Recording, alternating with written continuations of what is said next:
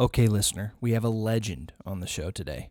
Our guest has traveled to over 70 countries. He flies private jets. He has skydived over the Great Pyramids in Egypt. He plays hockey. He's an author. He has scuba dived the Great Barrier Reef, and he's a father of the 5 Lynch kids. He's my best friend, who just happens to also be my dad, the one and only Mark Lynch. And we barely tipped the iceberg on his life stories, so I think we're just going to have him back for another round of the show. I hope you got a cup of Danger Coffee, because that's what we're drinking. And if you don't, you can use my code Riker, R-I-K-E-R, at dangercoffee.com for a little discount. Get ready. It's glass half full. So much wasted energy on seeing glasses half empty. So let me be your fresh caffeine, and I can top you off. In case you missed it, I'ma keep it optimistic. Dude, I'm feeling great. It was life changing, that's for sure. So Bobby was just in Belize, and listener, here's a little secret for our guest today. If you want our guest today to join you somewhere around the world, you just got to go to a country he's never been to, and he'll be like, I'm coming. Because that's what happened when I went to Belize with my in-laws.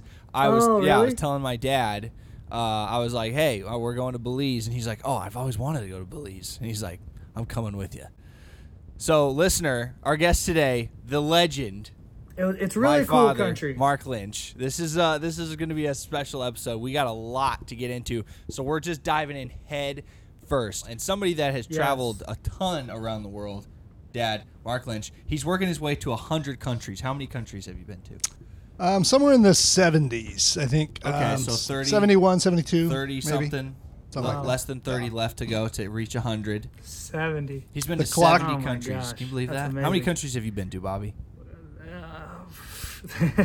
I think like maybe 5 or 6. Those are rookie numbers. We got to pump those numbers up.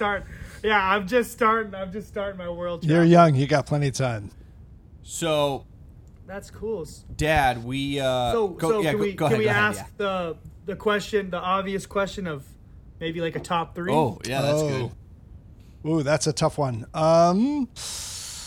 It changes, but Africa in general is way up at the very top. So I would say, Kenya and Tanzania are up in the top just because of what's there, the wildlife, and just, that whole experience. Maybe Australia is up there just because of the Great Barrier Reef. And I backpacked around the world several times, but I was in Australia for about a month when I was probably about your age. And that was a pretty cool experience. So, yeah. So we got Australia, Africa as a continent. And how many countries have you been to in Africa? Let's see.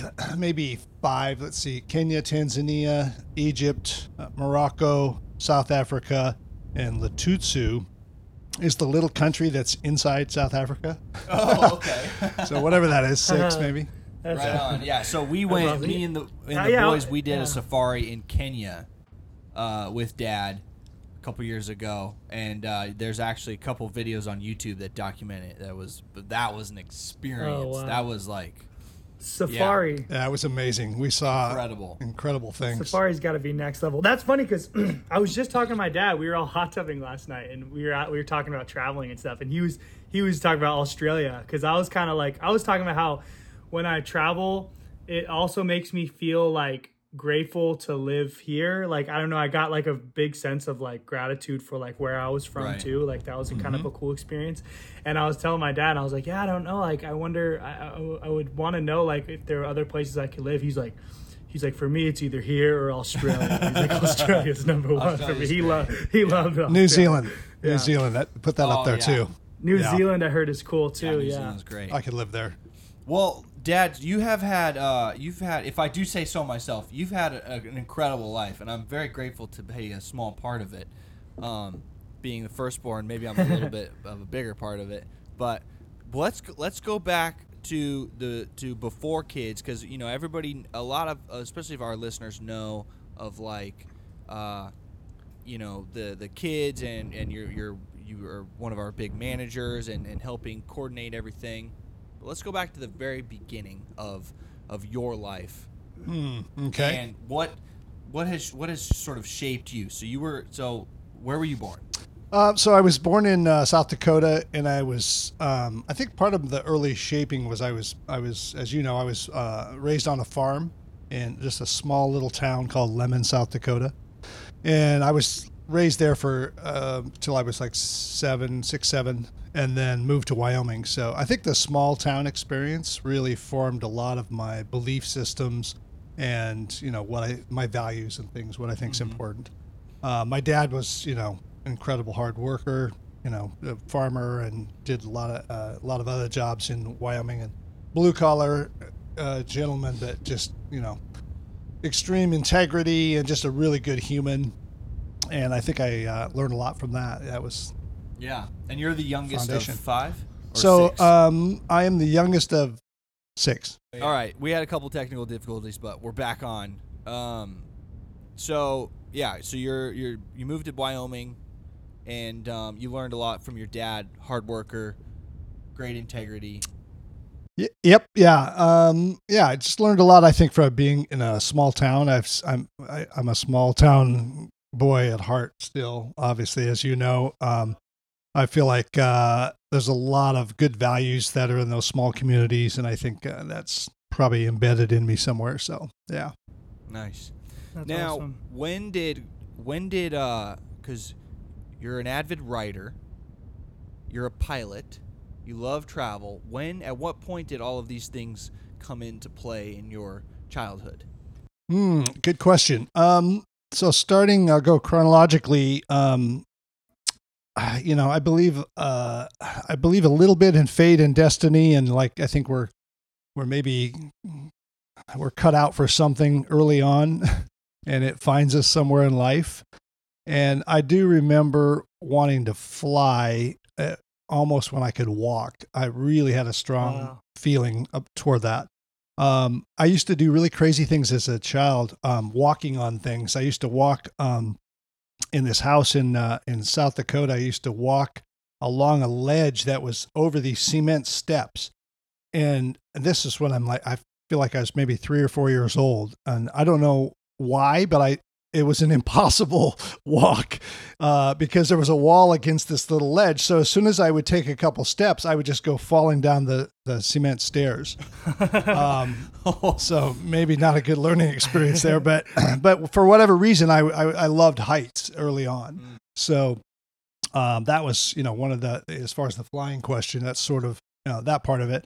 When I was in junior high, I wrote a couple of papers for a creative writing class, and my junior high teacher, to her credit, said she gave me the papers back and gave me like an A+ and said, you should be a writer for a living at some point in your life. You should do that.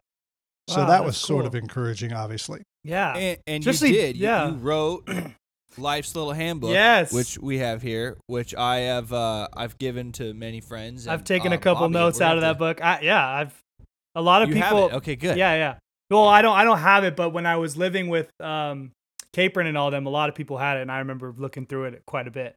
But I need my own copy. I need my own copy. We'll get you a copy for sure, because it's one of those that you can kind of just go back through. Like, I've read it probably 5 or 6 times. Yeah. You can go back through it or even just open a page, and it's just like there's always a little gem in there to remind you of the preciousness of life, but also like there's practicality too. Like I remember the first time I started thinking about sleep, the importance of sleep was like after reading excerpts. I remember reading about that in that book. Okay, nice. And like now I think there's a part it's like you don't want too much, you don't want too little. Like you got to find that like perfect balance. Something like balance. Yeah, exactly.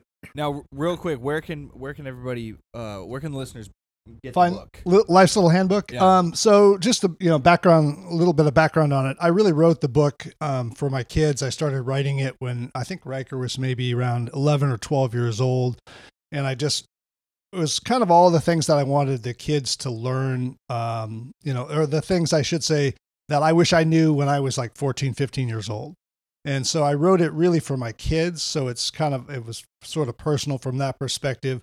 And I never really marketed it. I never really put it out there, but then people encouraged me to do something with it because other people wanted to read it. So I put it on Kindle.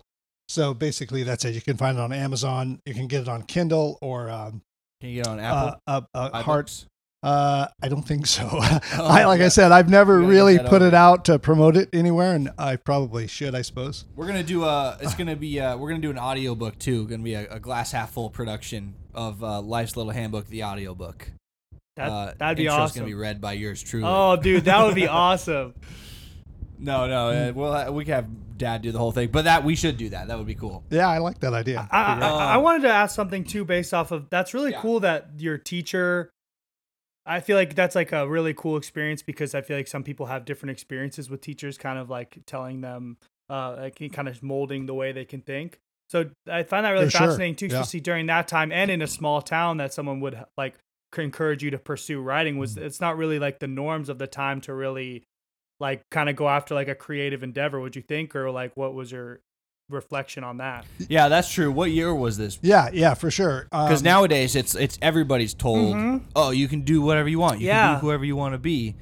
Yeah, what year was this? This was probably, it must have been maybe the mid 70s, somewhere around there. Seems like that's pretty early on of that thinking. Yeah, and it was, again, in a small town, you have a tight-knit community, and I think you have, good people there, and the teaching was, pretty, down to the 3 R's, reading, writing, and arithmetic. Yeah.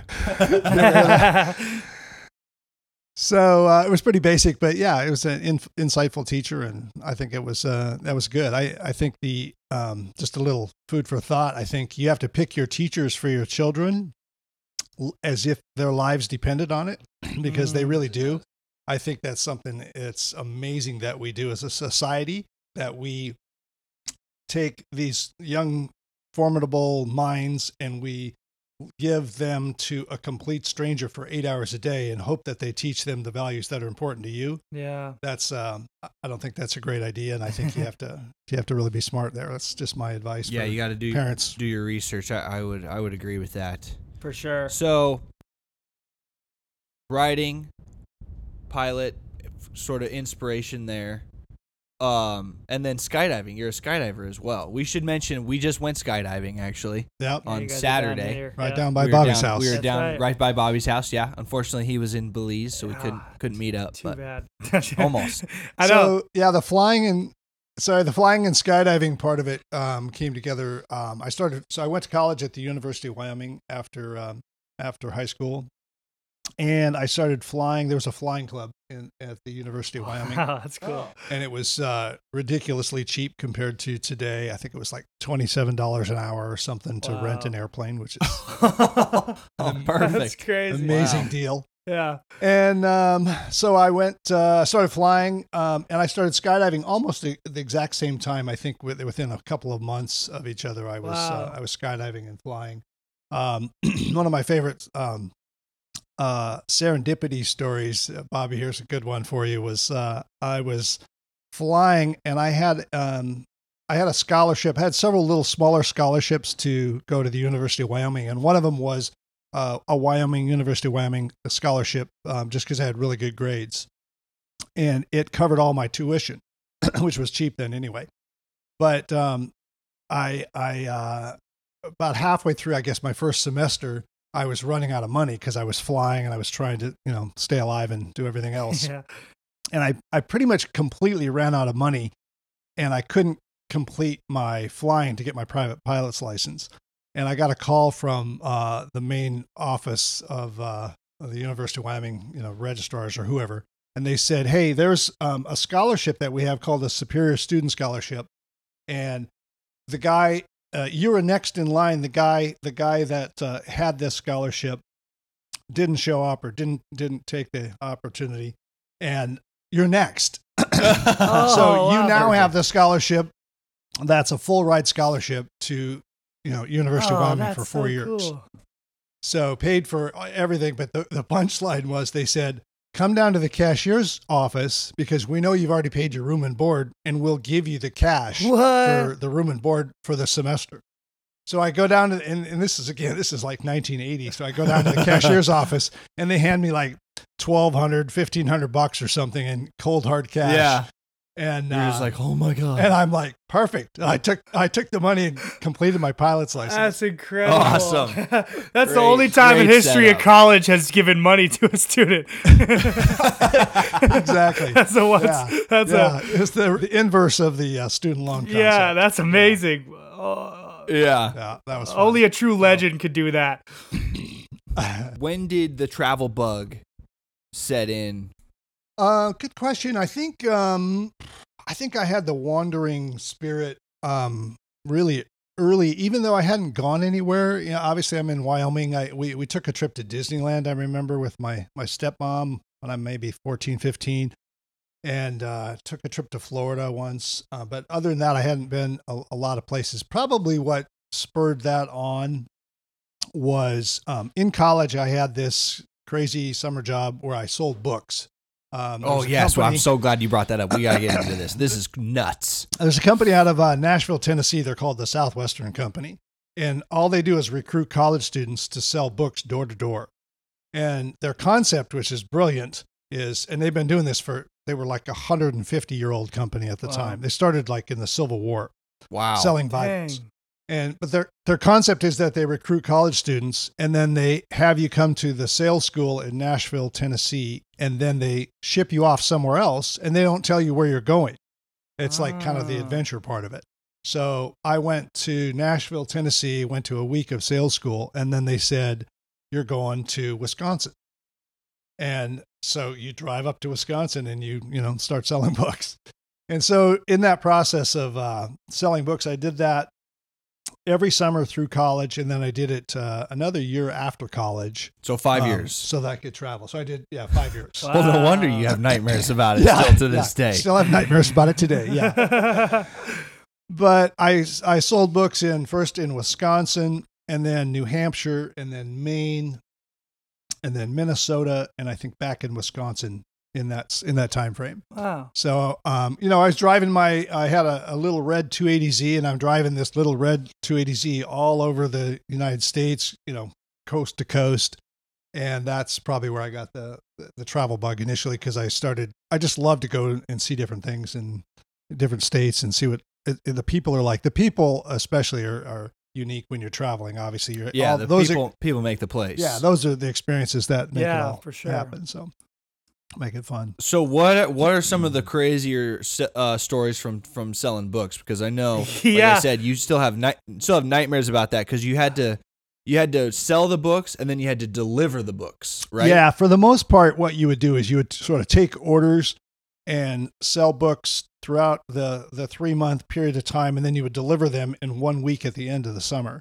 And we were talking about this a couple of days ago, where a lot of us, probably all humans, have some type of a dream where they're missing out. Like, I think, Bobby, I've heard you say this, where you're trying to go play the big football game and He's a fan of the podcast. Oh, that's awesome. You forget your cleats. Oh, those are the worst dreams ever. Oh my God. Same thing. So we had the same kind of a recurring dream. I think a lot of bookmen had this, where they would, it's the end of the summer and they have to ship you all the books so that you can deliver. That last week is when you collect all the money, and you can't get a hold of anybody in the office, and there's no books to deliver, and you got to go back to school. And so anyway, that was where that nightmare came from, and I probably had that dream last week. It just lingered. Unfortunately. That's talk about a movie title, The Bookman.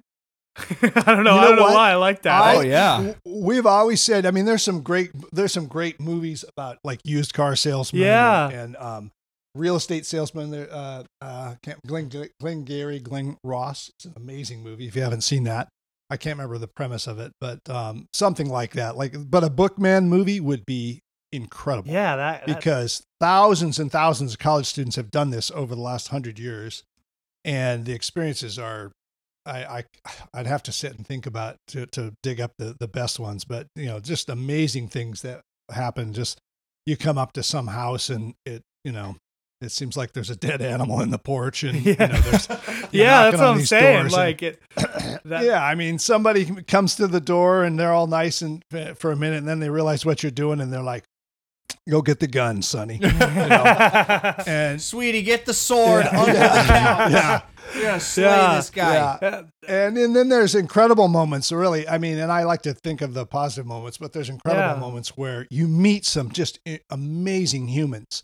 And in fact, my a little side story on that note is one of my kind of, I don't know, maybe my spiritual keys that happened about that time was, or a unique experience that made me think different about spirituality and even everything, astrology, was I had a guy, I knocked on a guy's door, and he was he didn't have any kids, so I couldn't sell him any books, but he invites me in, gives me a drink, sits down, chats for a minute, and he was a former Baptist minister, but he had begun studying astrology really in depth. And I was always skeptical about all that. I never understood it. And he said, when were you born and what time of day? And I knew all of those details and where. And I can't remember if he looked at a book, he must have dug up something, but he proceeded to describe me with incredible detail, my personality, all the things I like, everything about flying. He picked up on that immediately. And this is a guy I just met 5 minutes ago. Yeah. That's so cool. So that was, those kind of experiences were really cool.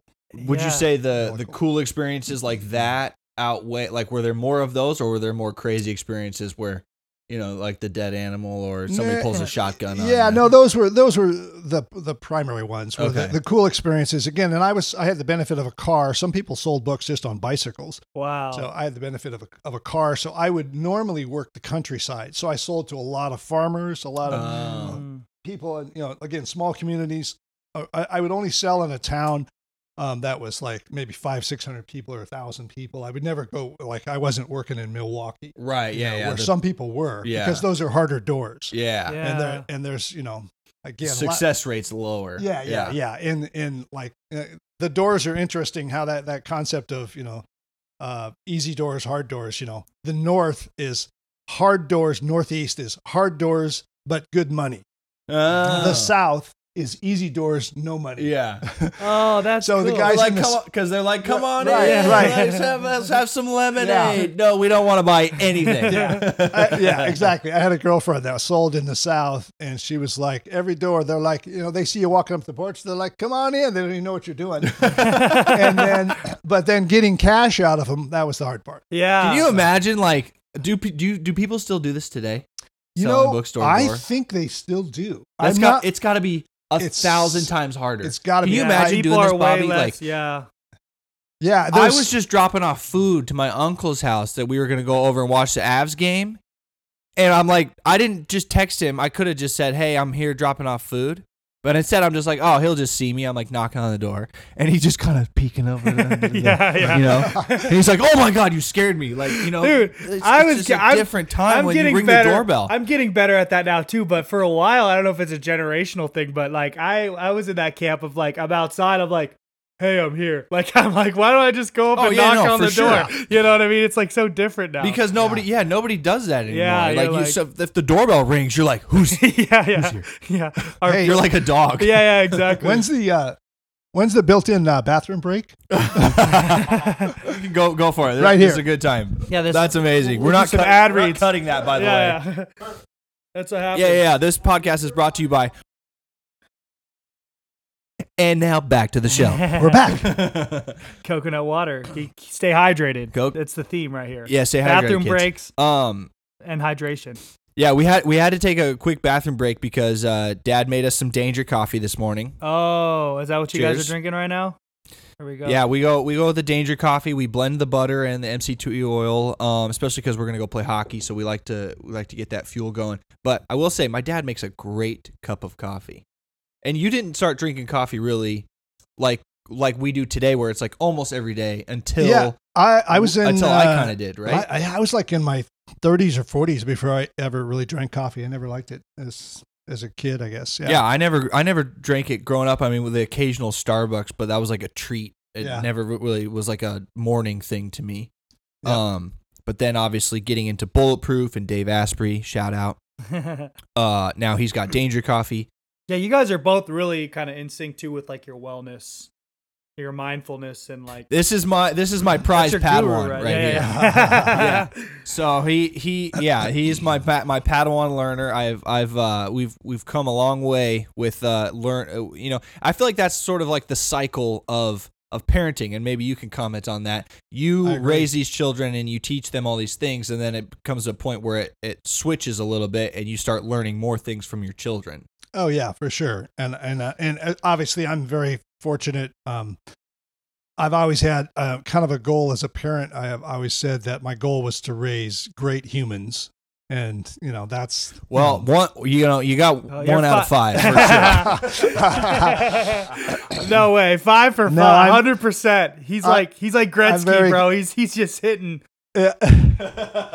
Yeah. I'm excited about that. I feel like we did really well there, and we're very fortunate with some great humans, to share our lives with, and it's especially with Riker. It's been really fun because I do a lot of things with Riker. I do a lot of skydiving with Riker. Yeah, and it's been really, it's been really one of my treats of my life is to raise these kids and then start to learn things from them. And, we call Riker Dr. Riker, obviously. That's right. He does a lot of great things for all of us. So that's a cool treat. They say when you learn something, if you teach somebody else, you learn it even more. So I always try to like spread my latest health knowledge to the family and close friends. Yeah. So, and I mean, you guys are both in good shape. Well, that's especially Mark. I see you filling out that. People. I see you filling out that like you got to be a problem on the hockey. He's great.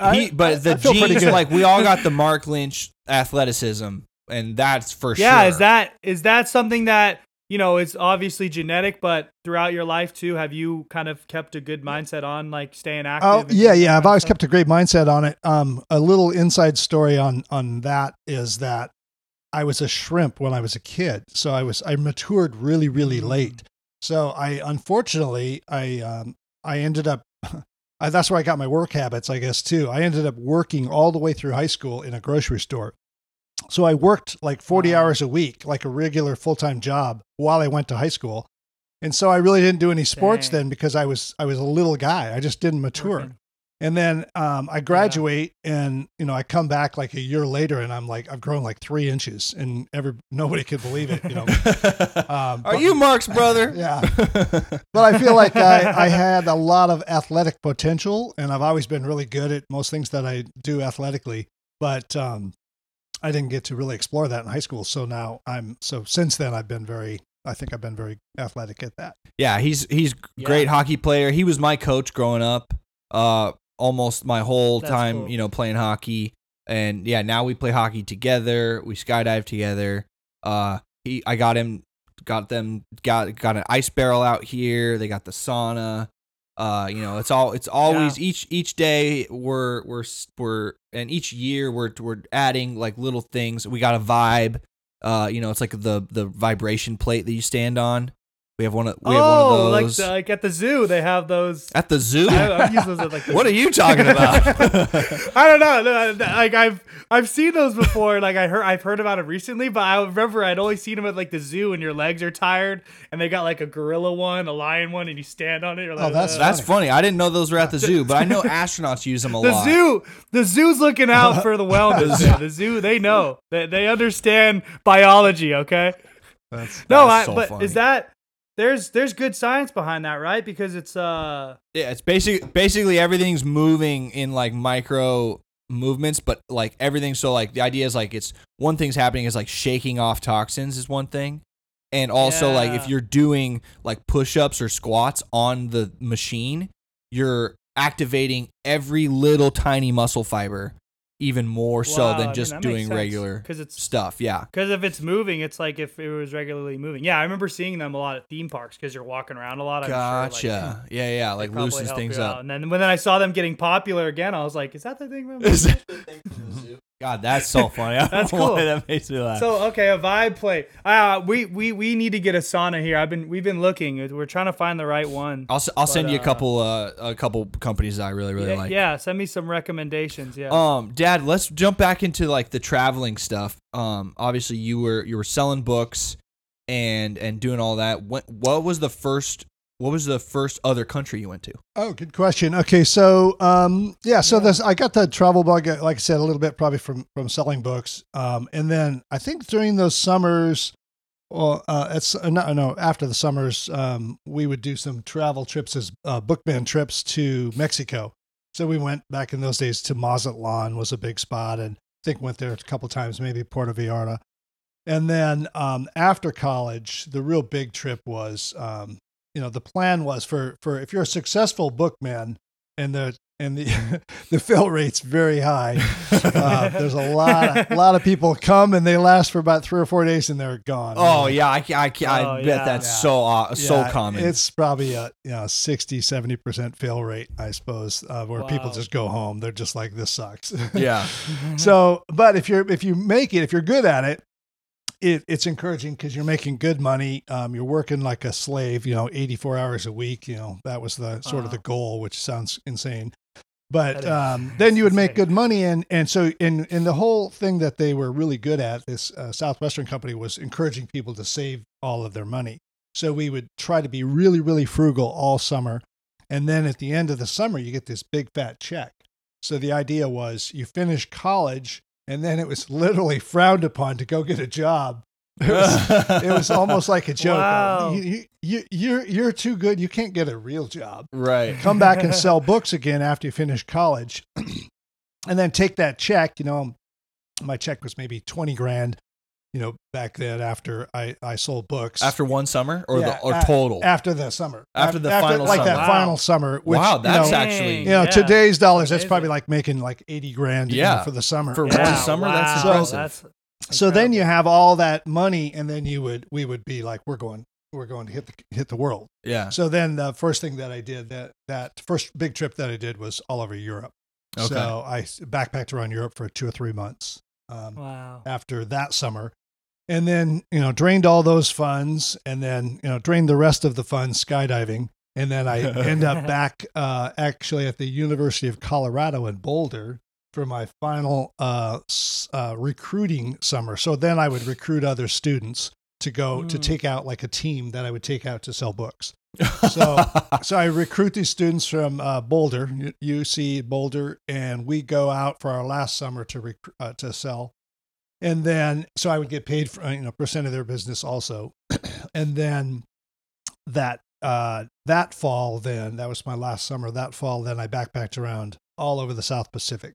So for about 4 months, I backpacked around Australia, New Zealand, Hawaii, Fiji, remote islands. Oh, Tahiti. I didn't know you'd been to Fiji too. Yeah, Tahiti.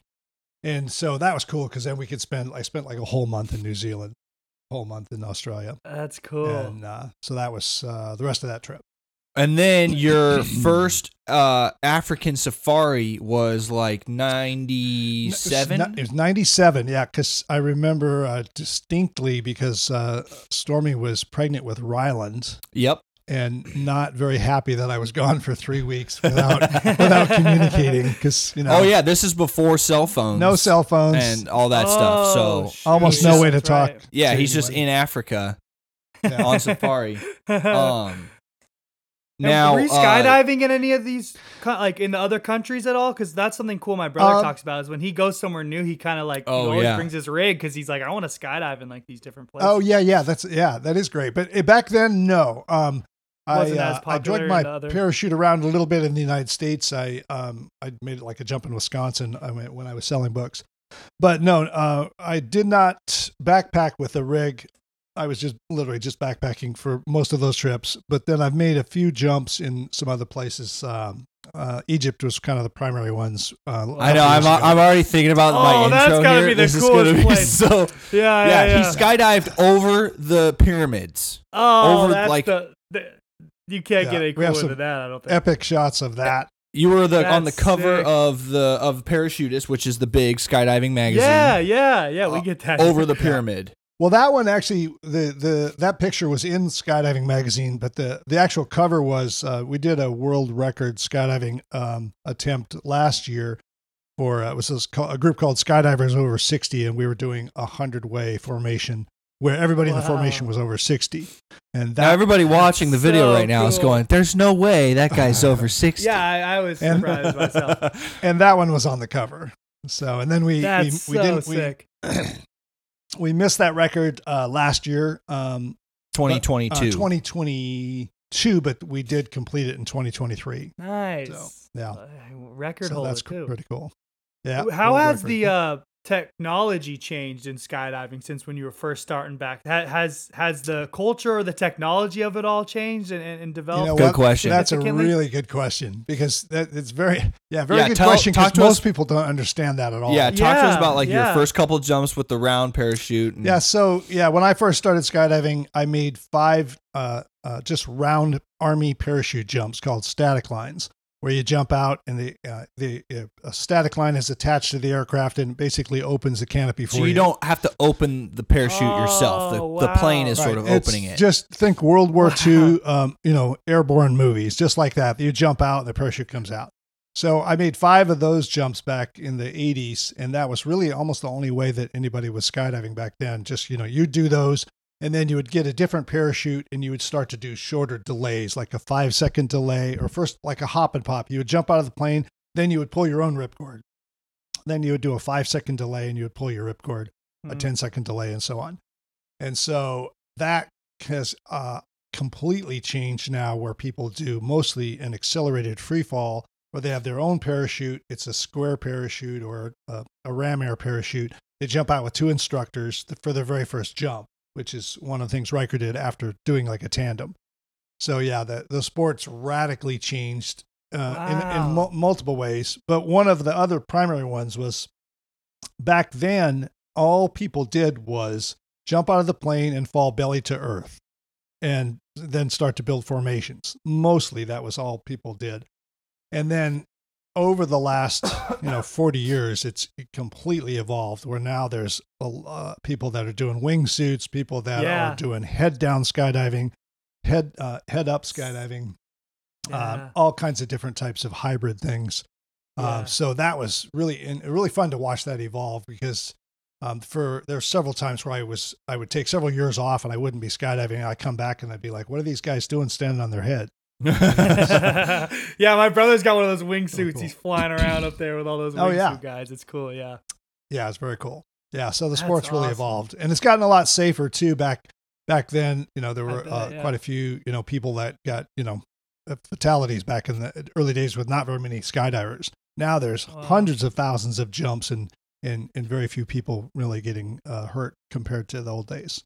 So that's been great. There was no AADs, automatic activation devices. Yeah, when you yeah. started, Back right? in the day, there was, when I started, I'm trying to think when those came about. I was probably jumping for 10 years before I had an AAD, which is, an automatic activation device.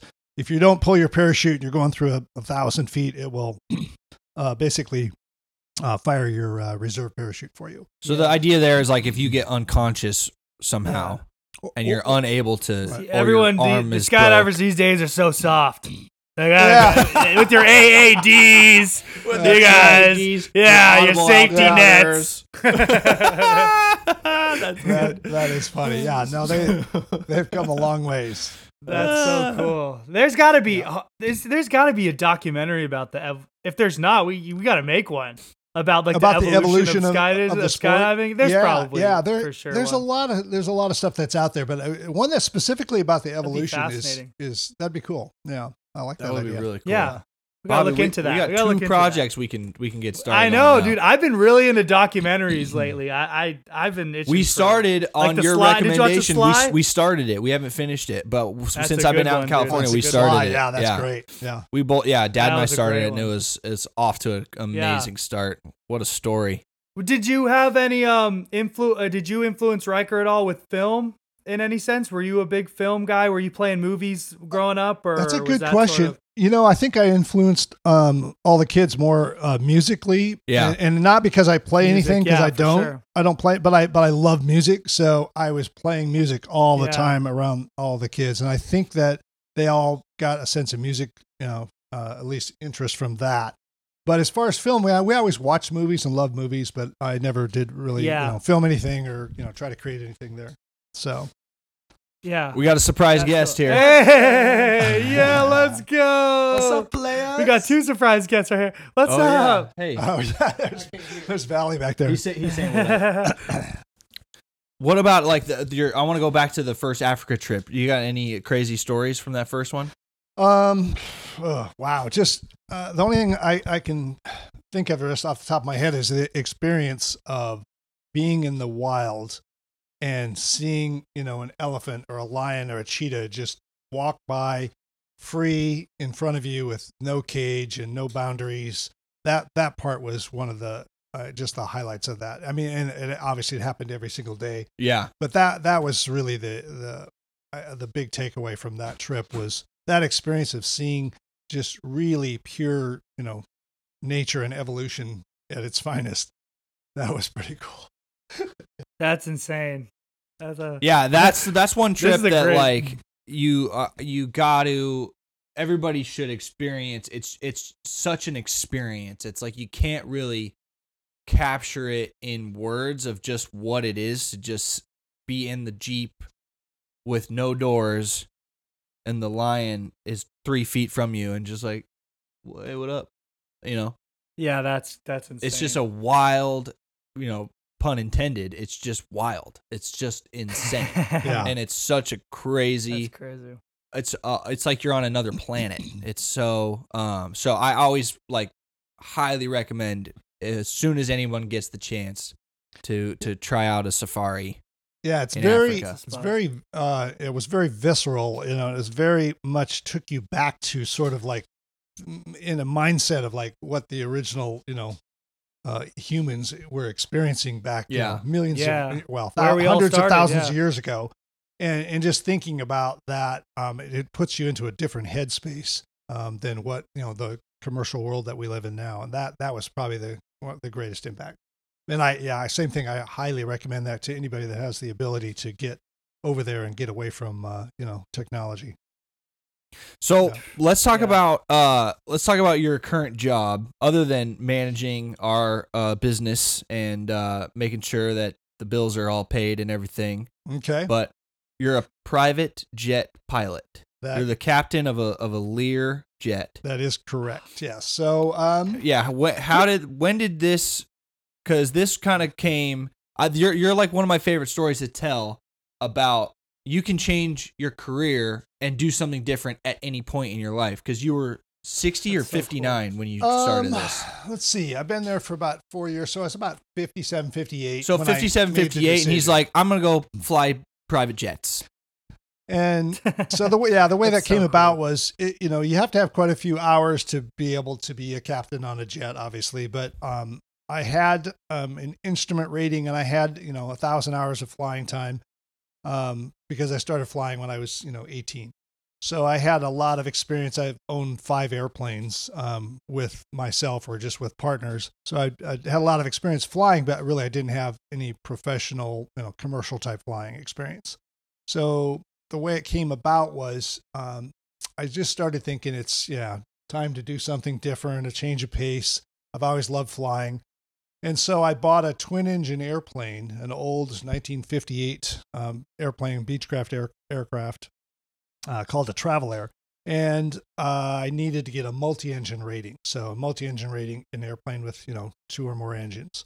So I bought that airplane in Arkansas, flew it back here and just started putting time on it and got the multi-engine rating. And then I started shopping around, just thinking I might find some kind of a job flying something just small and insignificant.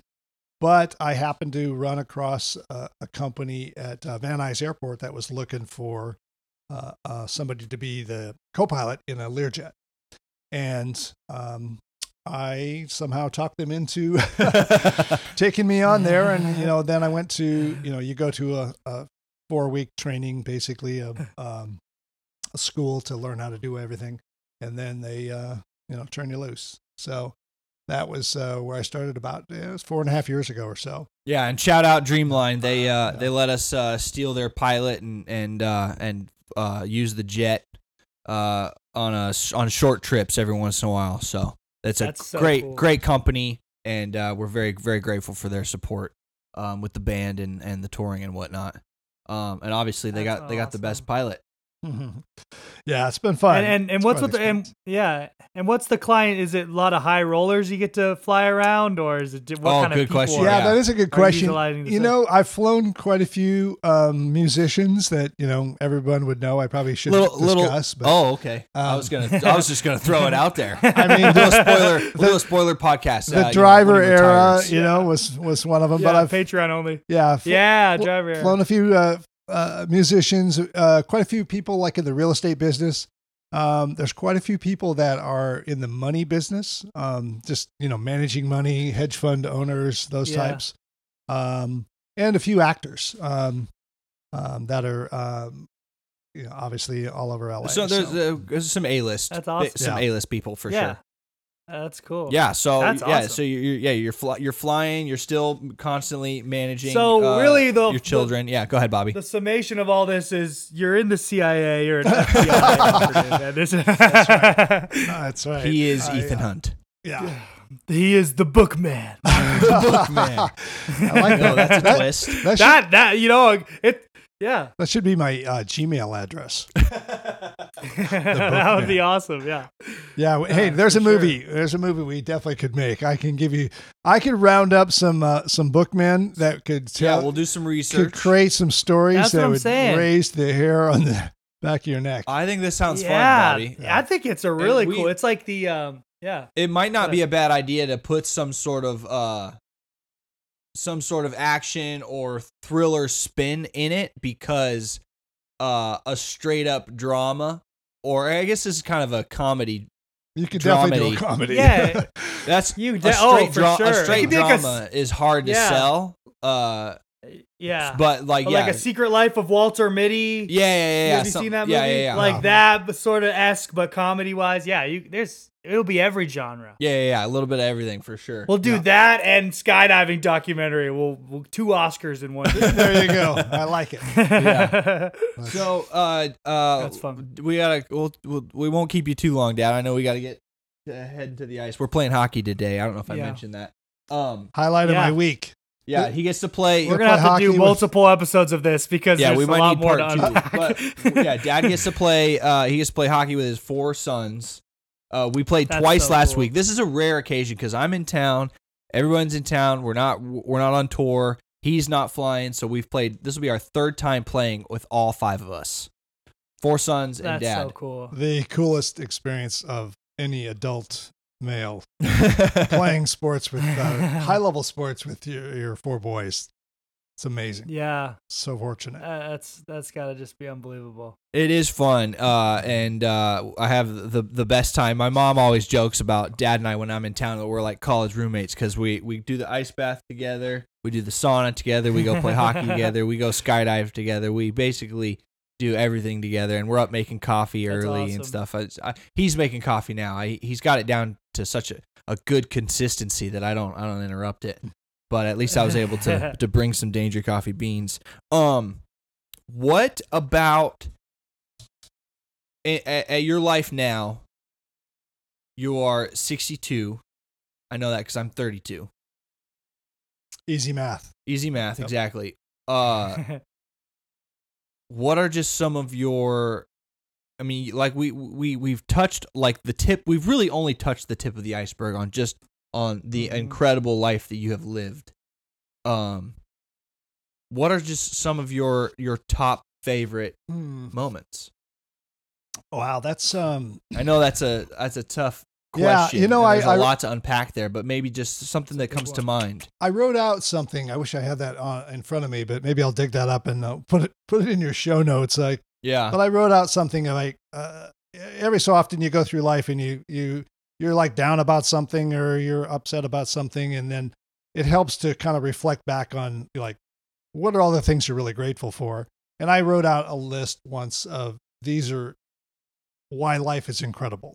And I've had incredible experiences. I've been really, really fortunate, from skydiving to flying and traveling all over the world. And especially, that brings up really probably one of the best highlights is I've traveled all over the world with all of my entire family. Yeah. So when we were traveling with the band R5, we as a family, we traveled through 30 plus countries, all together. So, I mean, that was probably one of the biggest highlights. A lot of the skydiving trips have, and just skydiving events and things have been big highlights. Overall, though, the obvious answer is raising, 5 incredible children and watching their lives grow and develop. And so, that's a pretty easy answer.